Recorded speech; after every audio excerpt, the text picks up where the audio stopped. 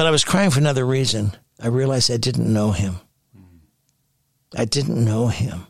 And I made a decision that day. I don't know you, but I want to know you. I'll give the rest of my life pursuing you. Hello, everyone. Welcome to the show. On behalf of Disciple City, I'm Todd Carlton, and this is the Toddcast. And well, friends, as most of you know, a bad storm has ripped through our area and has taken the Toddcast studios off-grid for 7 days now. But we couldn't wait any longer, so we got some portable power and decided to do it anyways.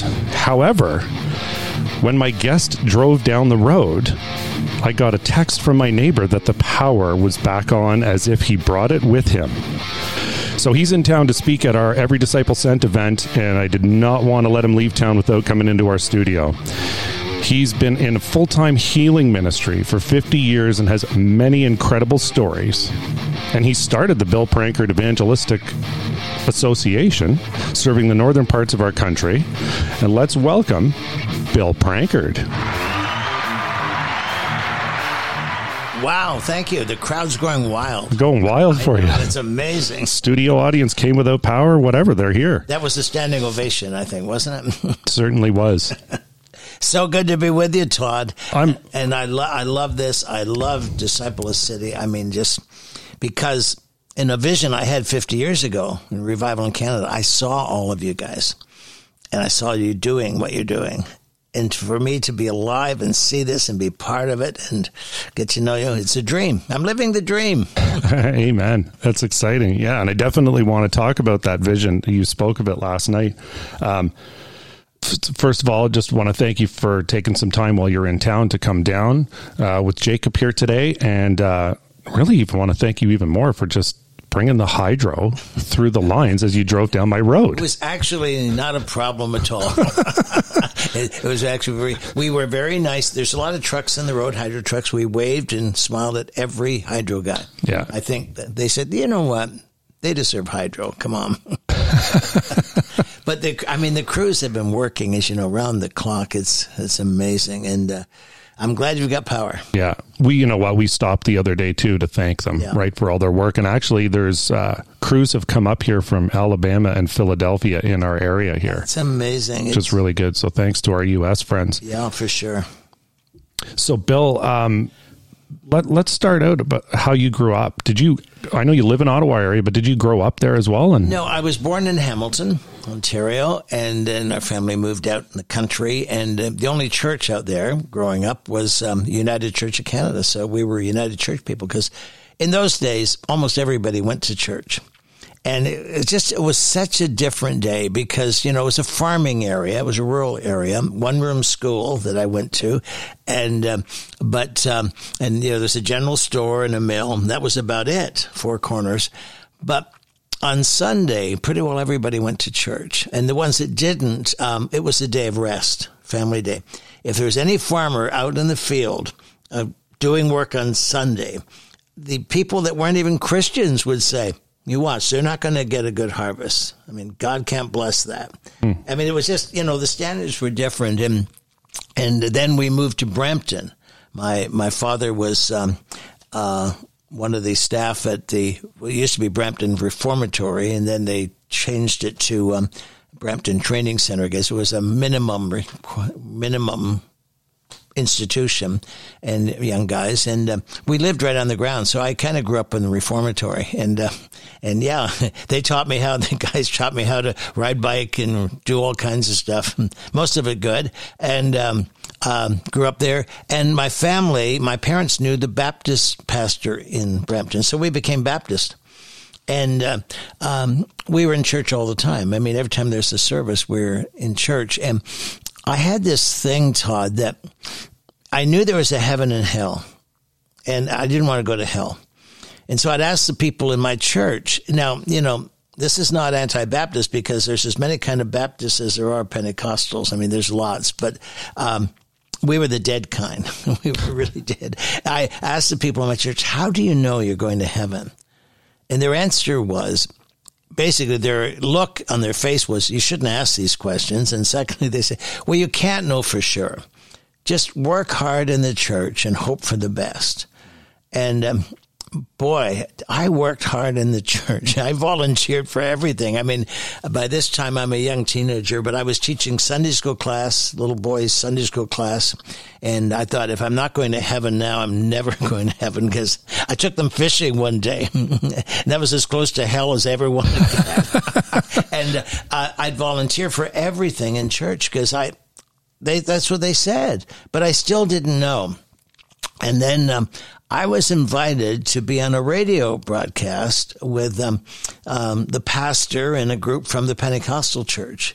It was called Brampton Youth Time, I think it was. And Saturday mornings they did a 1-hour youth program, and it was supposed to be for the city and all the churches. So he had called the Baptist pastor and said, "Do you have a young person that you could suggest come on the program, give their testimony?"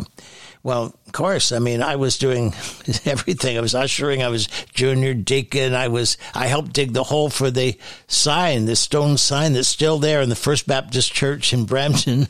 And so, of course, Bill Prankard was the guy. So I went, and I didn't have a testimony because I wasn't a Christian. I had never been born again. But I had answered an altar call in a vacation Bible school when I was about 13.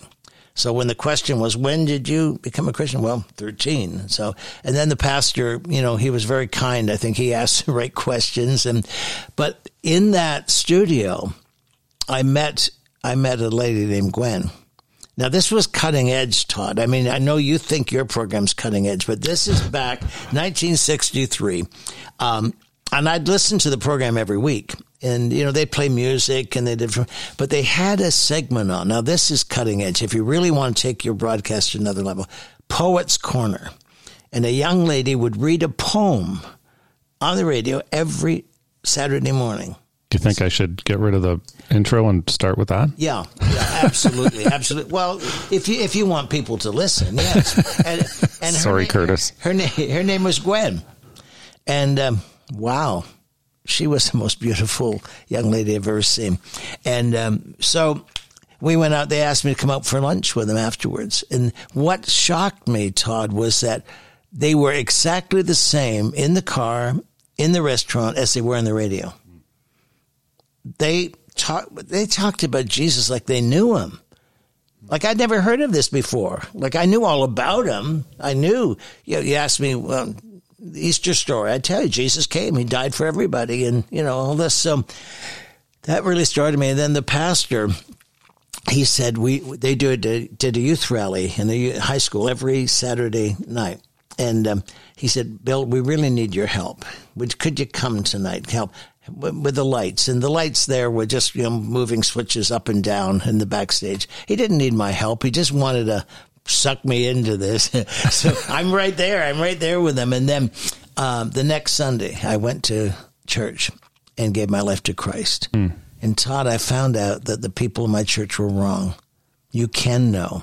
The Bible says these things are written that you might know you have eternal life. Those that have the Son have life, and those that don't have it. And then shortly after that, I was baptized in the Holy Spirit, and then God called me into ministry. And so we got married, went to Bible school, spent our first 3 years on our honeymoon here in Peterborough. This was Gwen. This was Gwen. The poet. The poet. See, I can't have that. I'm already married. I can't have somebody come and do that. So I'll have to stick with Curtis. Oh, okay. Hartshorn song. Oh, well, that's your call. I mean, I just throwing things out here. I'm just, you're on your own.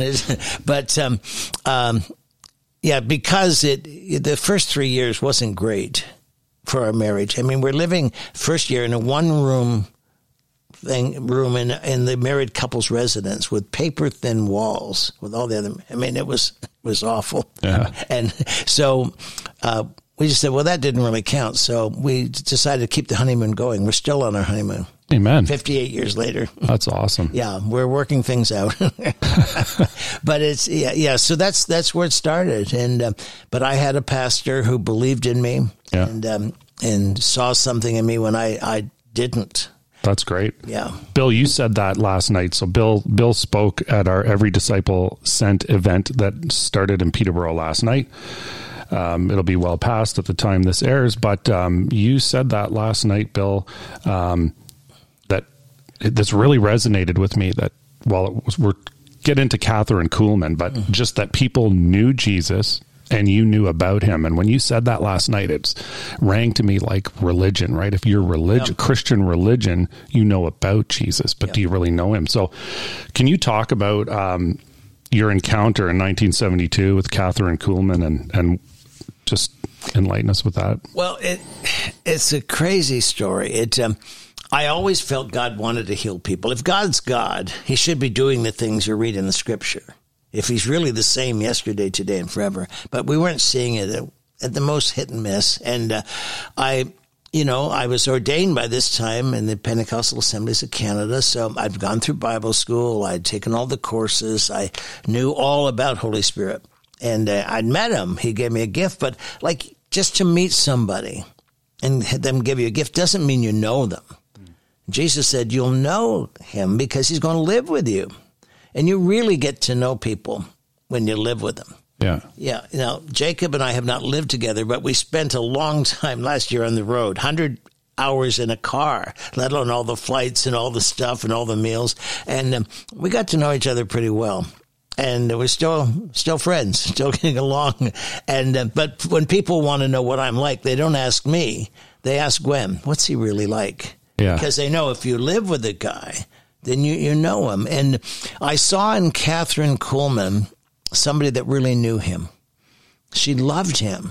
I mean, she didn't talk about Holy Spirit like a force or a power or something. She talked about her best friend, her lover, and he had become all of that. And something rose up in me and said, if she can know him, I can know him. Yeah. But it's interesting because I first heard of her on the radio. We were pastoring in Quebec and driving home one night from a Bible study. I turned on the radio and there she was. And she talked weird. I mean, very dramatic. And I don't know if they've ever heard any of her tapes, but she really, she had very dramatic. And every radio program started exactly the same. Hello there. And have you been waiting for me?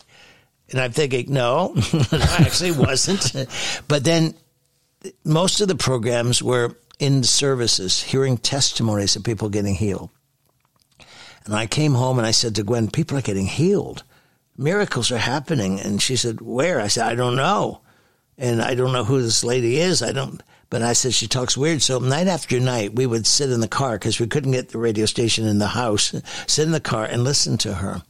And then we moved to Beachburg in the Ottawa Valley, found out there were busloads of people every week went down to Catherine Kuhlman's meeting in Pittsburgh because a man named Ken May had been healed of cancer. Wow. In her meeting in Pittsburgh and started taking people down and they started getting healed. So every week, this is what he did. This was his ministry. You buy a ticket on the bus and it included a night in a hotel in Pittsburgh and get you into the service and so many people he was taking, and so they were healed. And so he said, we always like to take a pastor. And would you come? I said, I'd love to. But this is the interesting thing. In between that time and now, when I actually went, I was in pastors' meetings, ministers' meetings with my leaders.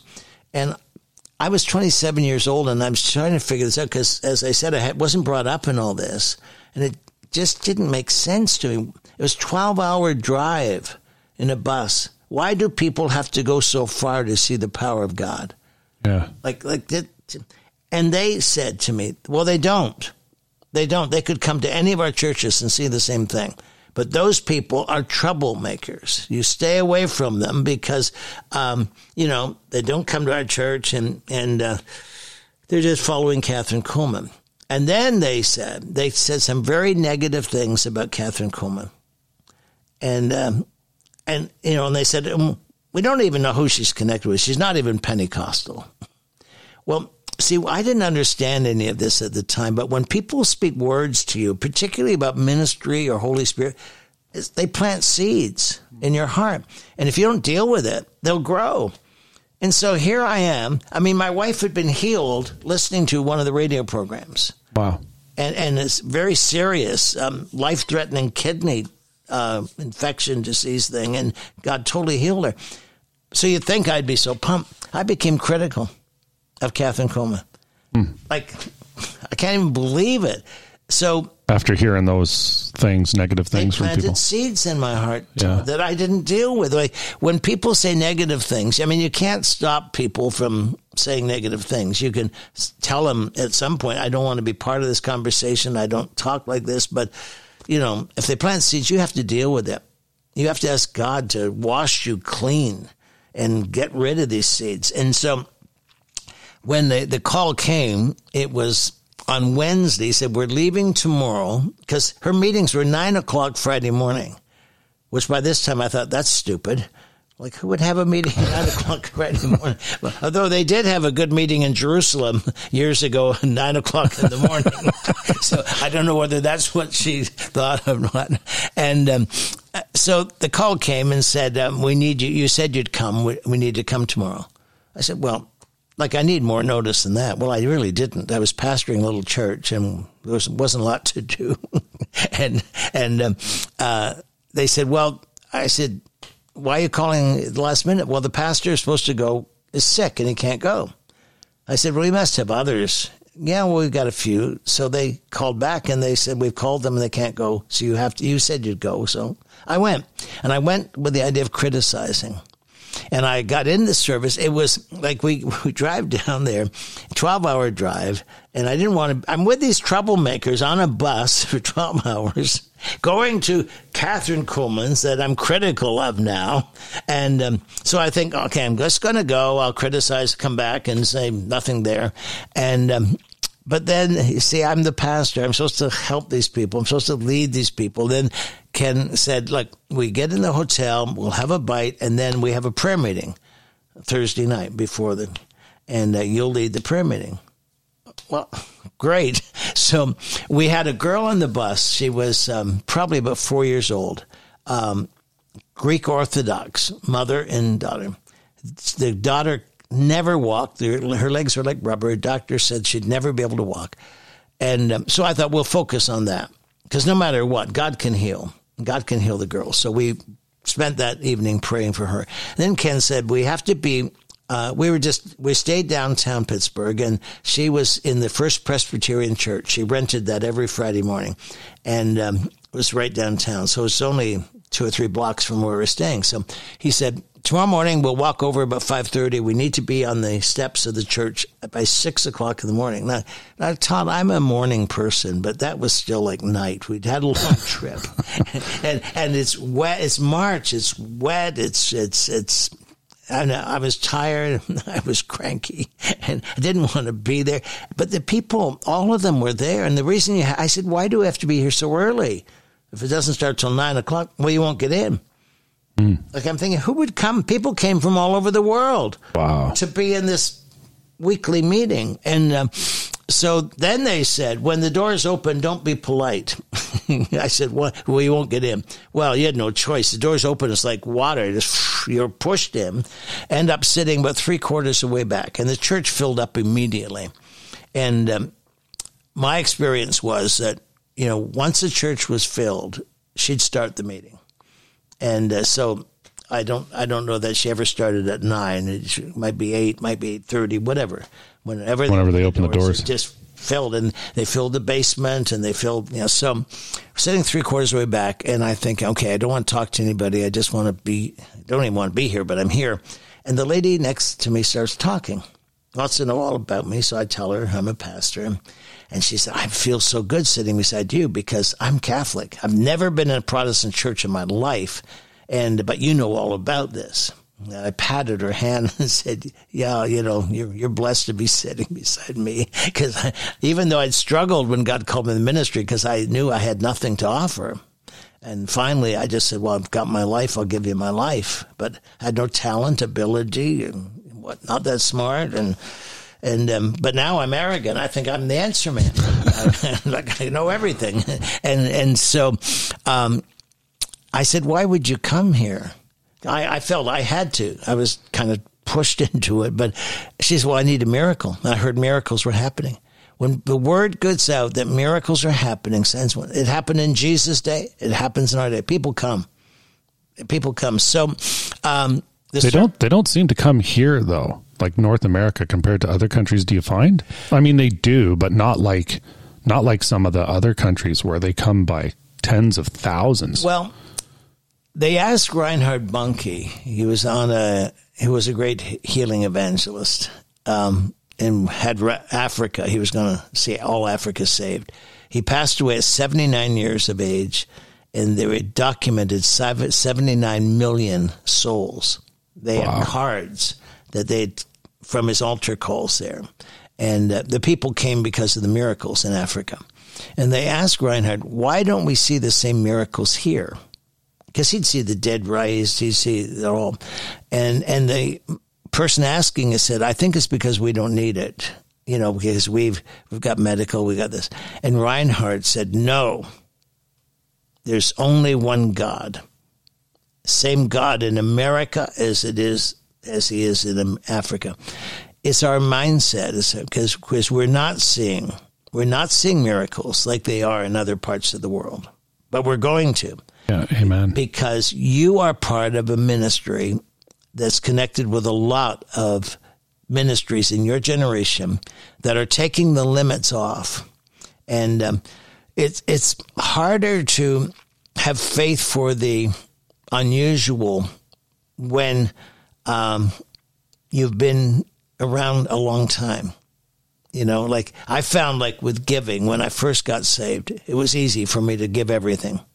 And then it got harder because you think, well, I need this, and I've committed to this and this, and I find that way with everything, with faith and miracles. And so anyway, Catherine comes out in this service, and wow, does she come out. White dress, flowing dress, fans blowing gently behind her, and a spotlight on her, the organ and the piano. Like you knew the service had started. And when she led, like she'd lead in How Great Thou Art, say, and her arms would start floating, and she almost like a ballet thing. It looked like she was floating, and she would say, I think I heard it. I was only ever in 3 of her meetings, because revival broke out and I got busy. But she'd say, I'm the most ordinary person in the world. And I think, no, you're not. Like, there's nothing ordinary about the lady, and then she'd say, Jesus. And she'd always have tears streaming down her cheeks, but the biggest smile. At the same time, Jesus, don't let them see me. Let them see you. And so I'm there to criticize. I'm thinking, well, turn off the spotlight. Put a black dress on. Like, you could help this. And Todd, it gets really hard to criticize when you're being overwhelmed by Holy Spirit. Yeah. It's really hard. I was trying. I was trying to fight this thing. But the presence of God was so amazing. I mean, I'm just being over. And then, she started ministering people, and people started falling. And I mean, some of them like flying here and there. And the woman beside me, the Catholic lady that I'm supposed to be helping, grabs my arm and says, what's she doing to them? And well, I'm the answer man. So I patted her. I said, this is just the power of God. And she got so happy. And she actually got healed in that meeting. When I said that, Todd, 2 words, he came. He came. Holy Spirit came. I felt his finger in my chest saying, yes, this is my power, and you've never seen it. You've had a form of godliness, and you've denied my power.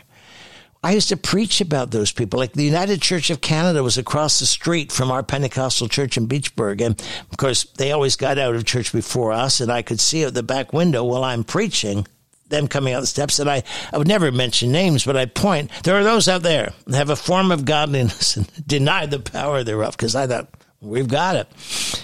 And now he's saying, it's you. It's you. And I started weeping. I put my head down by my knees and started weeping. And the lady I'm helping puts her arm around me. She said, are you okay? I said, no. She said, can I help you? I said, no one can help me. Because I never wanted to deny his power. I never knew I was. But I was crying for another reason. I realized I didn't know him. I didn't know him. And I made a decision that day. I don't know you, but I want to know you. I'll give the rest of my life pursuing you. Like the smart thing Paul did, after he received this experience in Damascus, he told them in Jerusalem later, I spent the first 3.5 years not praying, not for people, not ministering, not starting church, out in the desert, because I wanted to learn of him. I wanted to know him.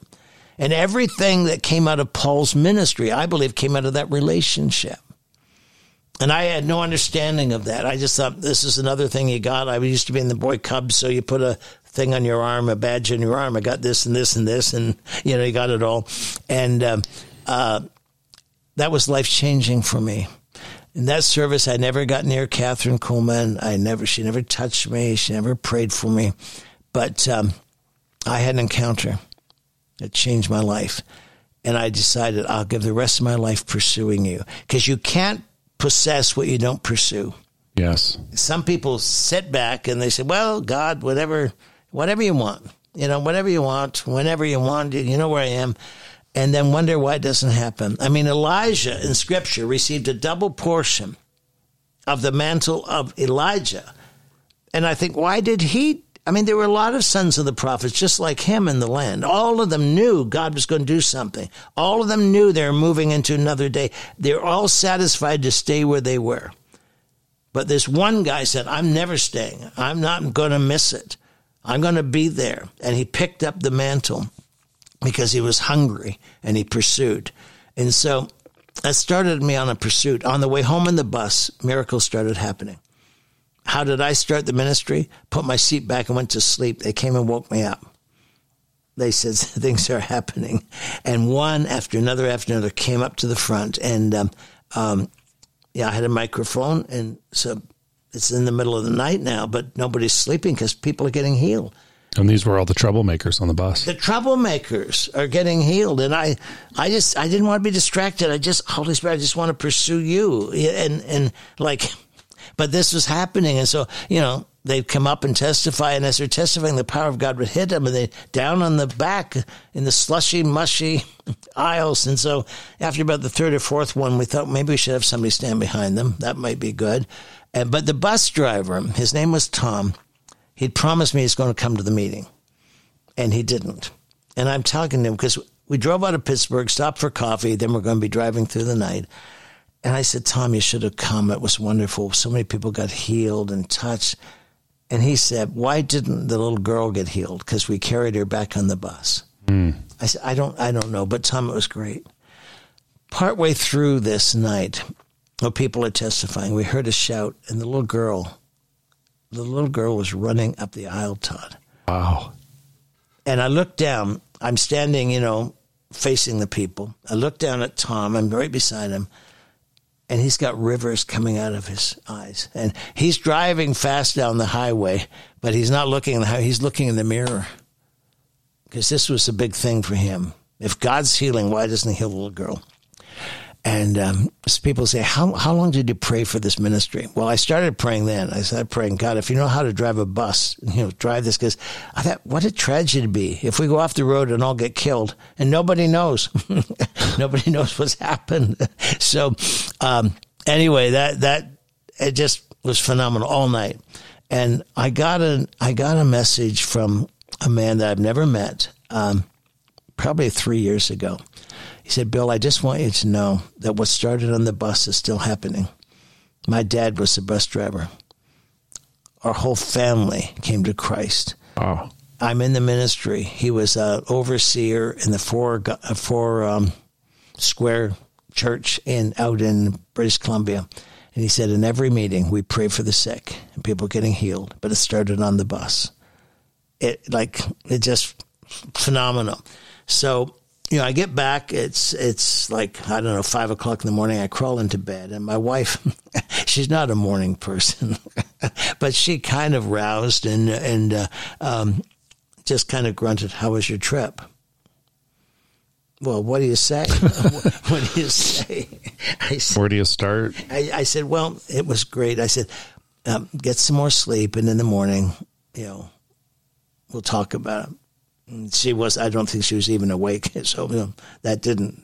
So in the morning, we sat at the kitchen table. We had 4 little kids. Our youngest was 1. Our oldest was just starting kindergarten. and life was nice.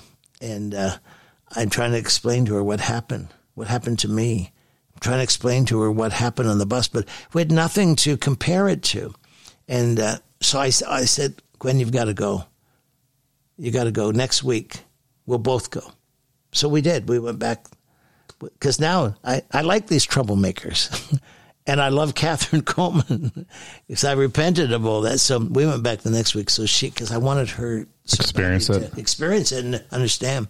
But Sunday morning, we started the service, and on a good Sunday morning in Beachburg, with maybe 50 people. And I always walked to the platform, and then the custom in those days was to kneel down at the chair and supposedly pray, in front of everybody, and then get up and start the service. And I walked to the chair, and I was just about to kneel down. And honestly, when I did that, I wasn't really praying. I was thinking, I hope the back of my hair is okay. I hope everything's okay. And how long should I stay down here? Because you're trying to make an impression on these people. Look at our pastor. Like, if you haven't prayed before the service, it's a little late. Yeah. And so I went to the chair, and I just stood there, and people are watching, expect me to kneel. I didn't kneel. And I turned around, I went walking to the pulpit, and I got near the pulpit, and I thought, no, I can't. I've been in the way too long. I don't want to be in the way. And I understand that there's room for Holy Spirit in me at the pulpit, but I went to the far side of the platform, did the whole service from it. I just didn't want to be in the way anymore. Okay? Even though my doctrine said Holy Spirit's a person, you'll never use him. He wants to use you. I was telling Holy Spirit, go here. Holy Spirit, do this. Holy Spirit. And he wasn't doing it. He's just waiting. And that started a journey. He said, Bill, you go. You go to the Arctic. Go to India. Do whatever. And so I just blubbered through the service. And I said to them, as your pastor, I've failed. And I've repented.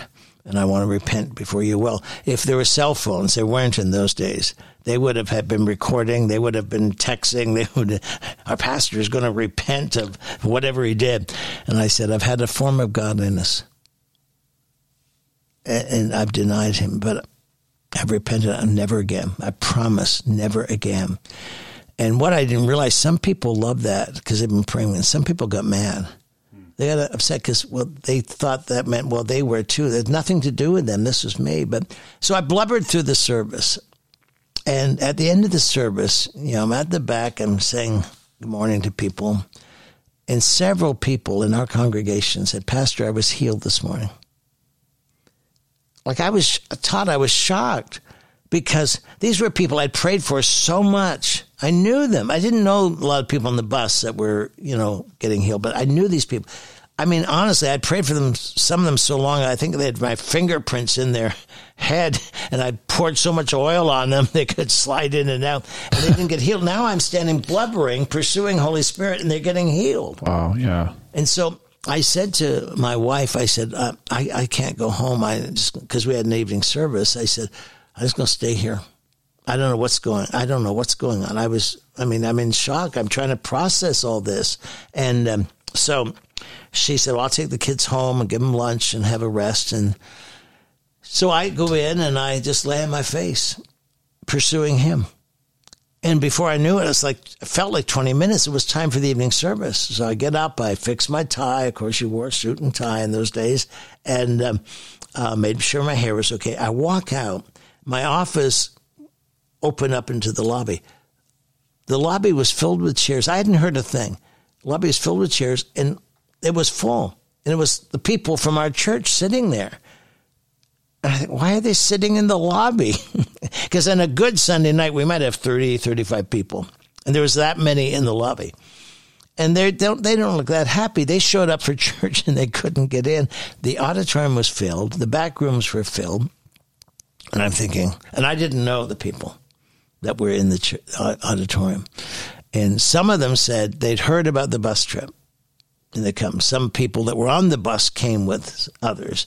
But a lot of them said they hadn't heard anything, but they just felt something said, you need to go to that church tonight. Some of them never been there before. And so I just started the service, and God gave me a word of knowledge, and about somebody being healed. And I spoke it out, and immediately somebody said, "It's me." And I was shocked because this is all new to me. And so they came up and they testified, and the power of God hit them, and they fell down. I mean, wow. So again, we thought we should get some help here. That night we saw so many miracles. And then I gave an altar call, and over half of the crowd came forward. And I'm trying to explain, no, this isn't for healing. This isn't for... And I look, and they're all weeping. And most of them were first-time decisions. So good. Making. Todd, in one service, I saw more people healed and saved than I had my entire 6 years or whatever it was by that time before that. And I'm not doing anything. I didn't preach. I mean, I'm just standing with my mouth open, just trying to figure this out and pursuing him. To me, anointing is no more, no less than relationship with the Holy Spirit. That's the key. That's the key to longevity. So, over the years, no question, he's become my best friend. I love him. I love going for walks with him. He talks to me. Amen. And I talk to him. It's so good. Like I normally have never traveled alone for a lot of reasons, but I was speaking at, I think it was a conference out in Western Canada, and I was just going to be speaking one night, flying out and back. So everybody decided, the team, because there's a lot of other stuff going on, that I could go on my own. And so, somebody took me to the airport, got me in the plane. The pastor met me at the other end, so well protected. So had a great service. He drove me back to the hotel, and I was going to be flying out early the next morning. And so we pull up, and he said, "I really feel sorry for you." I said, "Why?" And he said, "Well, because, you're going up there, you're going to be all alone. Must be awful." I said, "Oh, it's okay." He didn't know I could hardly wait. Get in the room, close the door, put the chain on the door, and say, "Okay, Holy Spirit, we've been with the people, we've done this, but now it's you and me." And Todd, I've literally felt him hugging me over the years. He just comes and hugs me, wakes me up sometimes in the night. When it started, I thought it's going to be a great revelation here. If he wakes you up in the night, I get a pen and paper, there's nothing. And I said, "Why are you doing this?" He said, "Well, you were busy today. Didn't have much time for me, but I noticed you weren't doing anything now. And I just thought we could be together." Like, Todd, this is God wanting to spend time with me. Are you kidding me? So I'd get up and I'd sit in a chair because otherwise I'd fall asleep again. And I'd just feel his arms around me, hugging me. And so he's my best friend, but I feel like I'm only starting. The relationship, there's so much more. I know there's so much more. And Paul had that towards the end of his ministry. He said, "I'm still pressing on." And he said, "I want to know him." And, he could have the attitude, well, if he doesn't know him, nobody does. Well, he did know him. He took years to learn of him, but he still knew there was more. And that's my marriage. I'm still trying to get to know my wife because she changes. Like, we went somewhere, and people met us at the airport with yellow roses, her favorite. And I said to her later, she loved them, and I said, "Isn't that wonderful?" "What?" I said, "They give you your favorite." "Oh, that's not my favorite." "Well, it used to be. It was for years." "Yeah, but I've changed." So Holy Spirit's like that. He's just... That... And you know what? That really excites me. I've felt like that. He's the Alpha and the Omega, so you can never truly fully know him. No. So the journey, and you're obviously a testimony of that. If you've been in ministry this long, and you just said a few seconds ago, you feel like you're just beginning. Yeah. That's so exciting. Well, and I really feel, Todd, that everything that's happened to this point in my life and the ministry has been preparation for now. And I don't think preparation is over. I don't think it ever is, but I think I've been prepared for this hour. And what I'm seeing now in Canada, in the meetings, is what I've been dreaming about, what I've been waiting for. Yeah, and so you spoke about this at the beginning, and you spoke about it last night, a vision a vision that you had about revival in Canada. Well, yeah, because and if I hadn't have had that, I probably wouldn't be living in Canada. I probably wouldn't have been ministering much in Canada, because when revival broke out in Beachburg, the first calls that came were all from the United States. Pastors I'd heard about, conferences I'd heard about, saying, we want you to come. We've heard, we want you to come. Canadians were much more reluctant. In fact, some of the pastor's friends, the closest Pentecostal church to me, and one of my friends, from the pulpit says, don't go to those meetings. It's not God, it's the devil. That's my friend. And he'd never been to the meetings. But then others were just reluctant. Let's wait and see, and which maybe is a Canadian way. But so the first invitations were to the States. But after I got back from Pittsburgh, almost immediately, the revival broke out. But I had a vision. I had one night free, and I went over to the Ottawa Valley Pentecostal camp, sat on a rock on a hill overlooking Muskrat Lake, and I saw Canada. I saw Canada not as it was, not as it is now. I saw it as it will be. I saw it in revival. I mean, the entire nation, from sea to sea to sea, revival. Saw the fire of God spreading, the glory of God covering, entire cities being shaken, like in Samaria, filled with joy, people praising every street. I saw 1,000 young people on the streets of Ottawa doing the works of God, and stadiums filled, and Parliament coming to a halt because of what God was doing. I mean, I saw in such detail the fire of God spreading across the north of our nation, and I knew that's what God was going to do. And I knew I was to give my life to that. So when the invitations came from the United States, I don't think I was really nice about it. I said, no, I can't, not going. I'm supposed to stay here in Canada. And I was, and I've given my life in ministry to Canada. So, I'm not known much in the United States or other countries, which is great. Go down and visit, be in churches, and you just sit there and receive. It's great. But,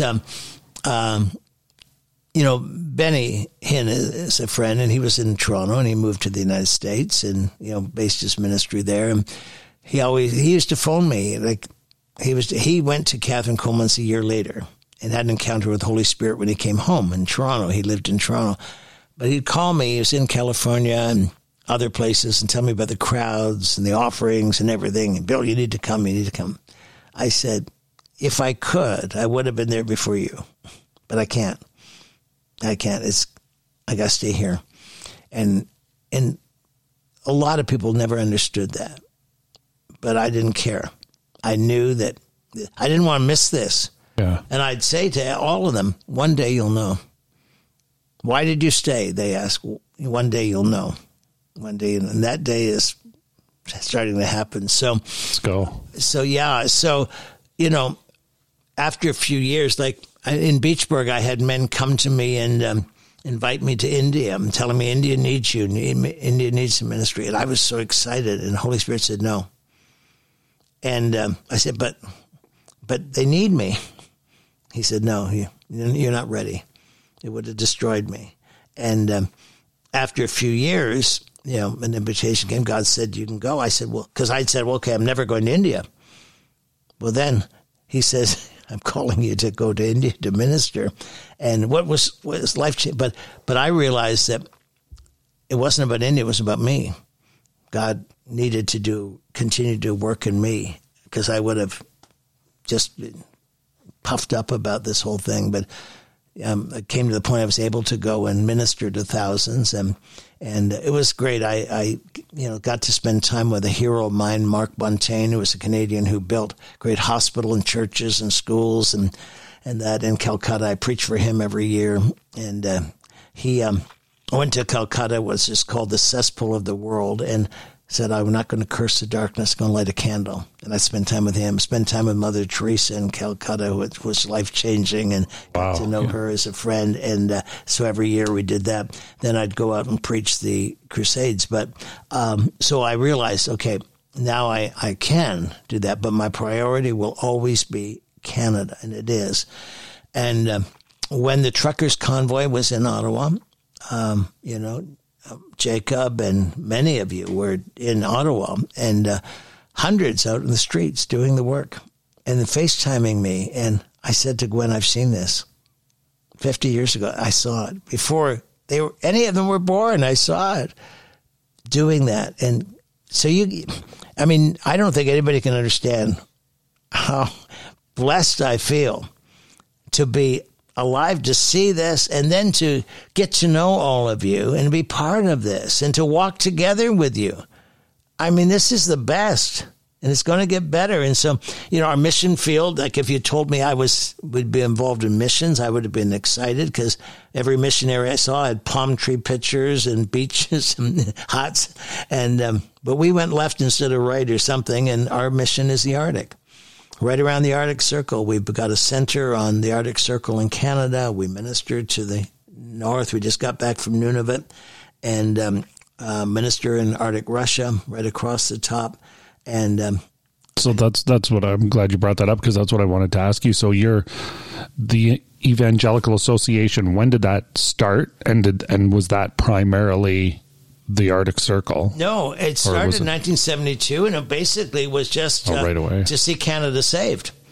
And so, we went on television right across the nation.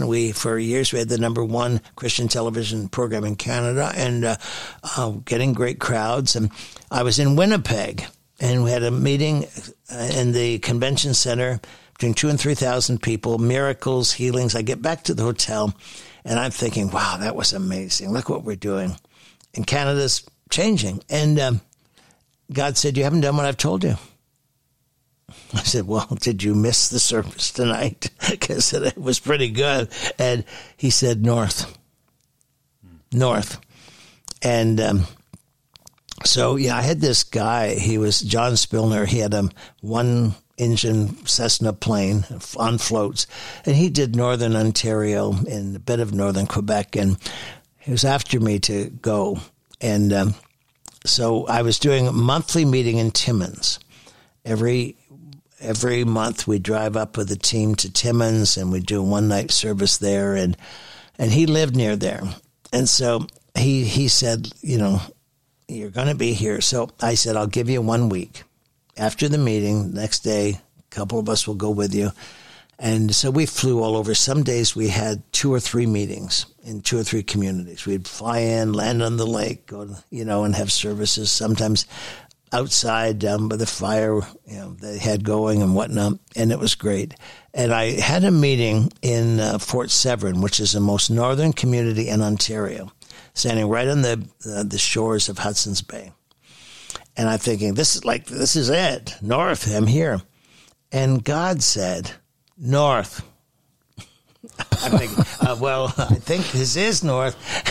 And so I went back, and the place we were staying, it was a house that I think construction workers used when they were there and that, but the house was available, so they put us in there. There's a big map of Canada. And I looked, and my goodness, like if you'd asked me, where's the geographic center of Canada? I said, Winnipeg.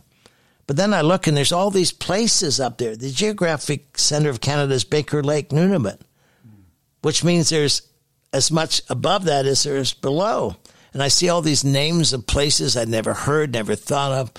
And then the same guy, John Spillner, invited me to come to what I thought was the end of the earth. It was Pavangatuck, which is southern Arctic. It's in Quebec. And went there, first Inuit community, and I fell in love with the people.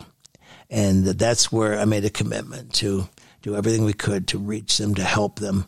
And because the scripture Canada's founded on is he shall have dominion from sea to sea and from the river to the ends of the earth, which they felt was the Arctic. And so it's a vital part of the nation. And they've got to see, and the challenges they have with isolation and the abuse that's gone on. I mean, Cape Dorset, we just were at, back, I think it was the 1980s, they had a priest/teacher who, as far as they know, sexually abused every boy in the town, between 80 and 90 boys. He's in jail for the rest of his life, thank God. But some of them committed suicide. Yeah, the damage, eh? Some of them committed suicide. The rest of them grew up, and they're the leaders up there. And it's never really been dealt with, and so they abuse. And so suicide. What really propelled us to take the Arctic mission to another level was I got a message that an 11-year-old boy in Cape Dorset had committed suicide. Like, Todd, 11-year-old boy. Oh. Like, when I was 11 years old, I think I was still eating gravel outside. Like, I was just like, that wasn't even in your mind. Yeah. And so we've got to reach. And so we were talking the other day. It's, what's the percentage of the young people under 15? 30, or 1/3. 1/3 of the population of Nunavut is under 15? 15. Like, so we've got to reach the kids. Yeah. We've got to see them transform. Like, we've got the only answer, whether it's in Peterborough, whether it's in Cape Dorset, wherever, we've got the only answer. The government can't fix our nation. Yeah. The government program cannot fix our nation. Like, the kids up north that are committing suicide or have attempted suicide say they hear voices telling them to kill themselves. So you're not going to fix that with the government program. We need the power of God. Yeah. And that's what I love about you and Disciple City and all of the people involved in all these ministries is that you are carrying the fire of God and taking the answer, the solution for freedom and peace to our nation. And I'm your biggest cheerleader. And we're going to see Canada saved. In fact, Canada is being saved. Amen. Yeah. Amen. Last night you were telling a story about a man who looked up and that knew there was a God, didn't know who he was, and asked for him to send somebody. Can you just tell that story? Because it was so... Well, it's a crazy story. It changed my life. I mean, my life keeps getting changed, but this was in Russia. And we were ministering to the last nomadic group of Eskimos in the world, the Nennet people. They still travel with the reindeer herds, and they make the same trek every year. They live in reindeer skin tents year round, and I've had my wife in those tents. The last time I think she was with me in the tent, we went out, and this family invited us to stay with them and our team. They're very gracious, very hospitable, and the weather was about 30, 35 below, but overnight it went between 50 and 60 below, the actual temperature. And Todd, well, we can't be graphic because it's just audio, so they're not going to see pictures, but there was no bathrooms.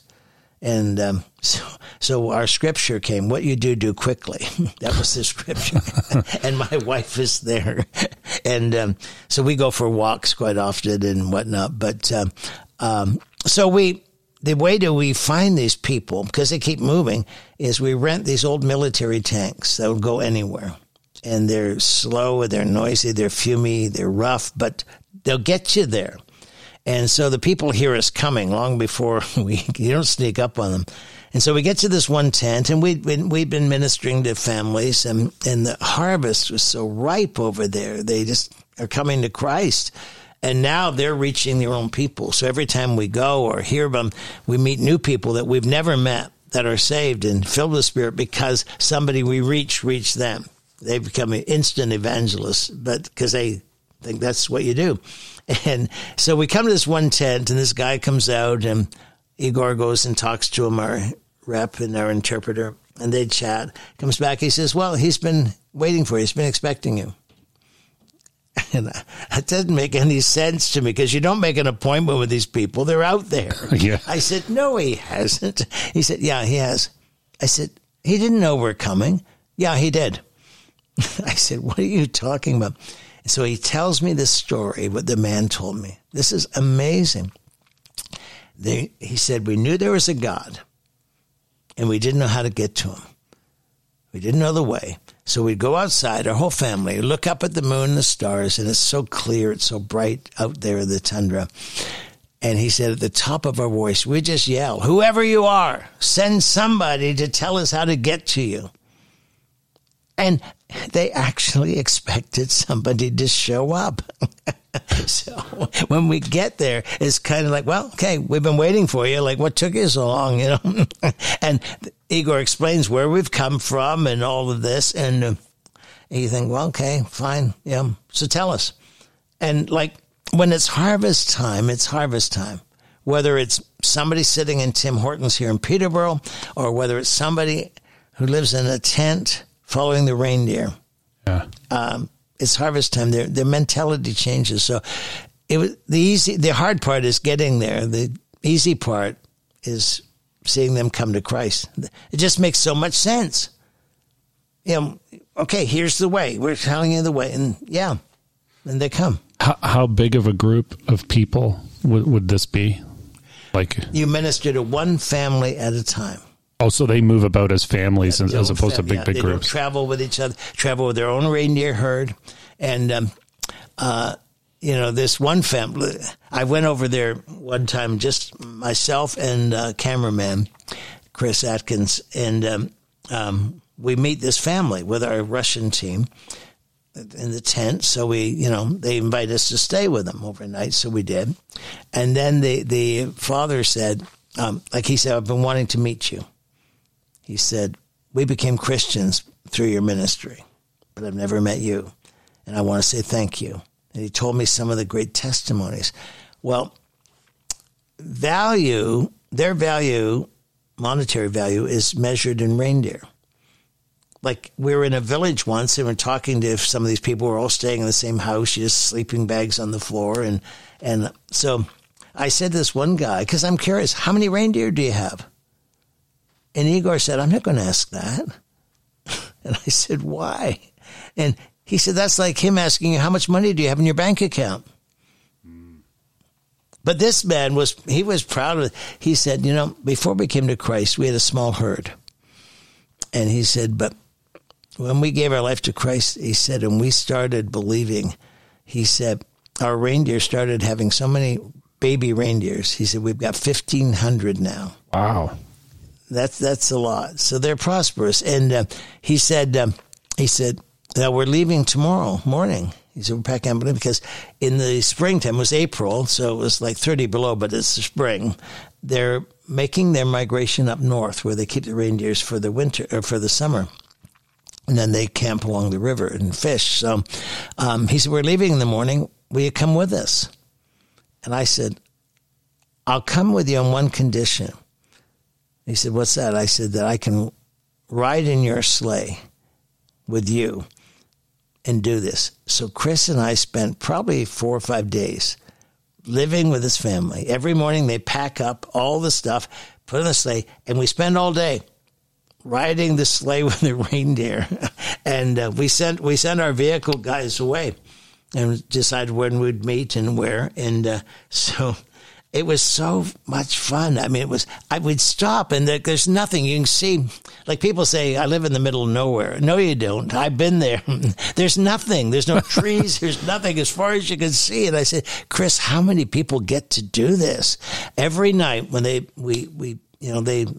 afternoon, they'll set up their tent and everything. Women take care of everything inside. The men take care of everything outside. And every night we'd have church. And I teach them, and they got them praying for each other, and they were praying for healing for each other and getting healed, and they were saying, because they meet other families as they go, we're going to do this. So they can share. We're going to pray for them. We're going to see them healed, and so we did this. And then the last day, we wake up in the morning, and the father says, "Well, you guys were sleeping, Boyce and I were out, and we've got something for you." And so when we get to where we meet our vehicle, they had gone out and killed one of their reindeer, which is very valuable, cut it up and had it all wrapped up. They said, we want to give you an offering because it's important that we give. And because we know God's blessed us, we want to bless. And so that meat, went home with our Russian workers and provided meat for quite a while. But it was so precious. So you minister to one family at a time. In fact, we came to one. Are you okay with time? Are you? Oh yeah, we You have any place to go? Or? Well, I'm not. No, I don't. You got power. You're fine. Yeah. We got. You brought the power, so we got the time. Now, when we leave, there's no guarantees, but it'll be fine. We get to one tent, and again, Igor goes and says, "Get your family." And he comes back. He says, his family's 30 miles over the hills. He's here. He's the shepherd. He's taking care of the reindeer. We had about 1,000 reindeer. And at some point, somebody else from the family will come and relieve him. He'll go back. And I'm thinking, well, we can't waste our time here, because, it's unbelievably expensive and unbelievably a lot of red tape you have to go through, because we're driving in old military tanks through closed military zones. And some Russians get really concerned about that. So I take Canadian Inuit with us, and they look at it as a cultural exchange, which works fine. So we're out here. And so I think, well, we can't waste our time here. We know where family is. We'll go and find them. And one of our Russian workers came and said, "Shall we serve the one?" And I didn't want to. Because, success here in North America is measured by numbers. Yeah. There's one guy.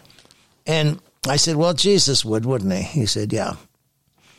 So I said to David Aglukark, who was with us, Susan, his daughter, is a well-known singer, Inuit gal, and the whole family's friends. Him and his wife were there. So I said, David, get your guitar, which means we're going to have a service. Really? I said, really? So there's about 9 of us, Todd, in a semicircle. And this one guy sitting on a sleigh, just no emotion, just glaring at us. Trying to figure this out. And these strange people show up from, wherever and get out of a tank. And so our Inuit guys played the guitar, sang, and the guy just stared at them, told them what Jesus had done in their lives, and it was all translated, and then what Jesus had done in their family, and what Jesus is doing in northern Canada. And the guy just stared, and then he turned it back to me. He didn't know what to do. I didn't know what to do. I thought, if this guy, this just really odd. A congregation of one. I thought if he slips out of the meeting, we'll know. It'd be awkward. So we had a young guy that wanted me to mentor him because he felt called to evangelism, Bruce from Ottawa. And I said, oh, Bruce, why don't you just share your testimony? And so Bruce did, and it's interpreted. And then Bruce preached. And then Bruce gave an altar call. And Todd, listen, 100% of the crowd got saved. Oh, yeah. 100%. It's a great number. Yeah. And this guy, everything changed. He got very emotional. He starts laughing. His countenance, his eyes change. And so the guy who says to me, shall we serve the one, says to him, have you ever heard about this before? But Jesus, no, never heard the name of Jesus before. Oh. Gloriously saved. And I said to him, you must be really important to God to have us come from the other side of the world for you. He said, yeah. He wasn't having any trouble with his self-esteem. He really believed that we came just for him. Holy Spirit said to me, if there were no other people out here, no other families, I still would have had you come. I would have had to spend all the money. I would have had to go through the red tape for this one. And on the way home, I started reading the Gospels again and thought Jesus did this all the time. He'd leave the cities. He'd leave the crowd. He'd leave Jerusalem for one lady at the well. He'd go to Zacchaeus' house. Shall we serve the one? And Mother Teresa said something to me. Well, she said a lot of things that blew me away, and people say, well, she's Catholic. Well, I noticed that, but she loved Jesus.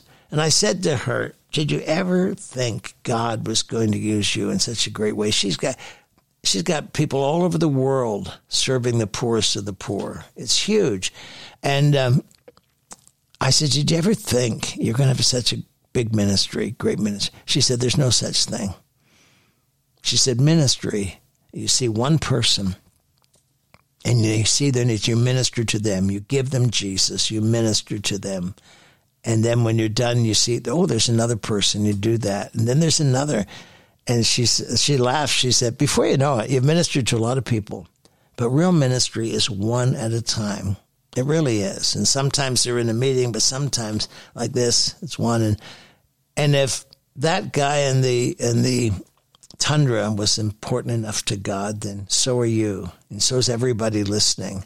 Yeah. And so am I. And we went to his family. They all came to Christ. And I would love to be at that reunion when the guy comes back. You never guess what happened. And they'd say, yeah, we actually do. Because they came here too. So it's, you're not going to have big crowds, but it's important because, let me just wrap this up with this, that when I heard there were Eskimos or Inuit in Russia who had never heard, and many of them still worship idols, and in their language, their area means the ends of the earth. Well, that's their mandate, to go see the ends of the earth. The ends of the earth keeps changing. So I flew over to St. Petersburg, Russia, to meet with some Christian leaders because I wanted to find out, how do you get to these people? Where are they? And they weren't much help. But in the midst of it, this big Russian guy comes to me. And Russians are lovely, but they can come across a little gruff. And he grabs me and shakes me. And Todd, when you've been in healing evangelism as long as I have, you've been accused of everything. I mean, it's amazing how creative people are with their accusations. And but this man accused me of something I've never been accused of before. He said, you are holding back the coming of Jesus. I said, oh, no, I'm not. I'm not. Yes, you are. I said, no. He said he wouldn't come back till the gospel goes to the ends of the earth. And he's told you to do it. So do it quickly. Oh. I said, okay, I'm going to do as quickly. I don't want that on me. I said, I'll do as quickly as I can. When I left, I thought, well, he lives in Russia. Why doesn't he do something? Why doesn't he go? But anyway, we're doing as quickly as we can because it's important. And I think here in Canada, the work in the North is very important because they're the gatekeepers of the North. A lot of prophecies that revival is going to start in the North and come down. I don't care where it starts. It's starting all over. I think there's pockets all over where the fire is starting to burn. But I just know that before this is all over, and before the coming of Christ, and before the Antichrist system, all this stuff, that there's going to be the greatest revival in the history of the world. Yeah. And we're going to be a part of it. Yeah, it's starting. Yeah, I know. Isn't it great? Yeah. And everything's speeding up. Everything's accelerating, which is good for people like me because patience isn't my strong point. Yeah. Jacob's laughing. He knows. Yeah. So it's a good day. Yeah. And it's going to get better. Yeah, absolutely. Absolutely. So, okay, Bill, maybe we'll just wrap it up. There's so much more stories, but I'd like to give people an opportunity to pursue your ministry through Facebook, Bill Prankard Evangelistic Association on Facebook. And I didn't write it down, but I should have, Jacob, the Arctic Mission on Facebook. Yeah, Arctic Mission. It's all on BPEA. So, yeah. It's all under Bill Prankard Evangelistic Association. Our website is just bpea.com. I've got a lot of videos on there, I think, and reports. And because we want people to know there's every reason to have hope. Yeah. Now's not the time to give up, whether it's for your health, whether it's for your finances, whether it's for your family, your church, your community, or our nation. Now's the time to press in. Yeah. That's awesome. Thank you very much for your time and for coming down. I like you. Thanks. You gave me coffee and everything. Oh, that's just the beginning. I got to hook you up with a Todd sandwich in a minute if you'd like.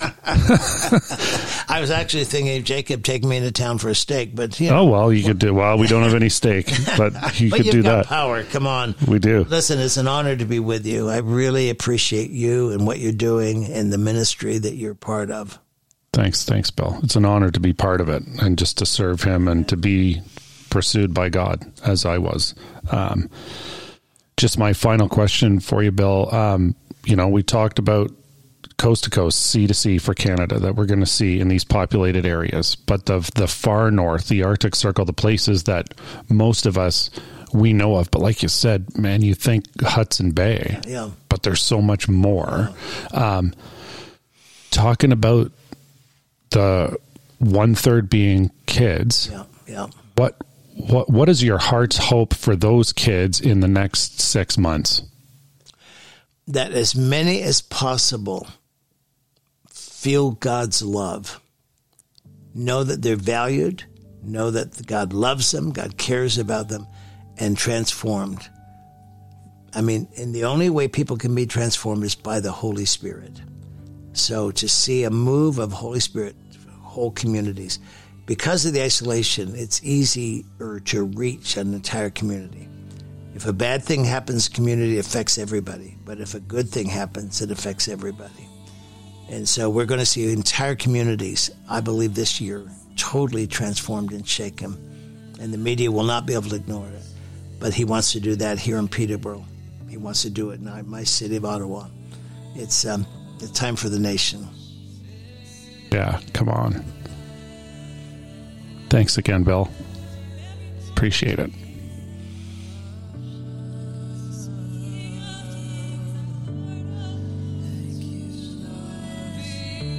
Lots of stories from Bill. I'd encourage you to scope him out, his ministry out on social media, him and Jacob Walda, and just see some video footage of what they're actually seeing.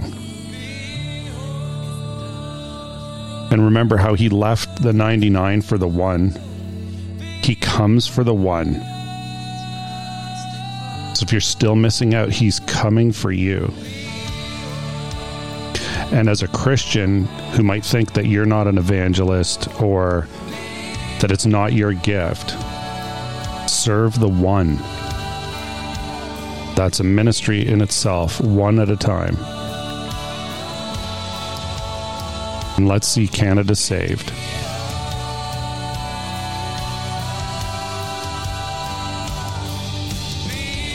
Thanks for listening and be blessed, my friends.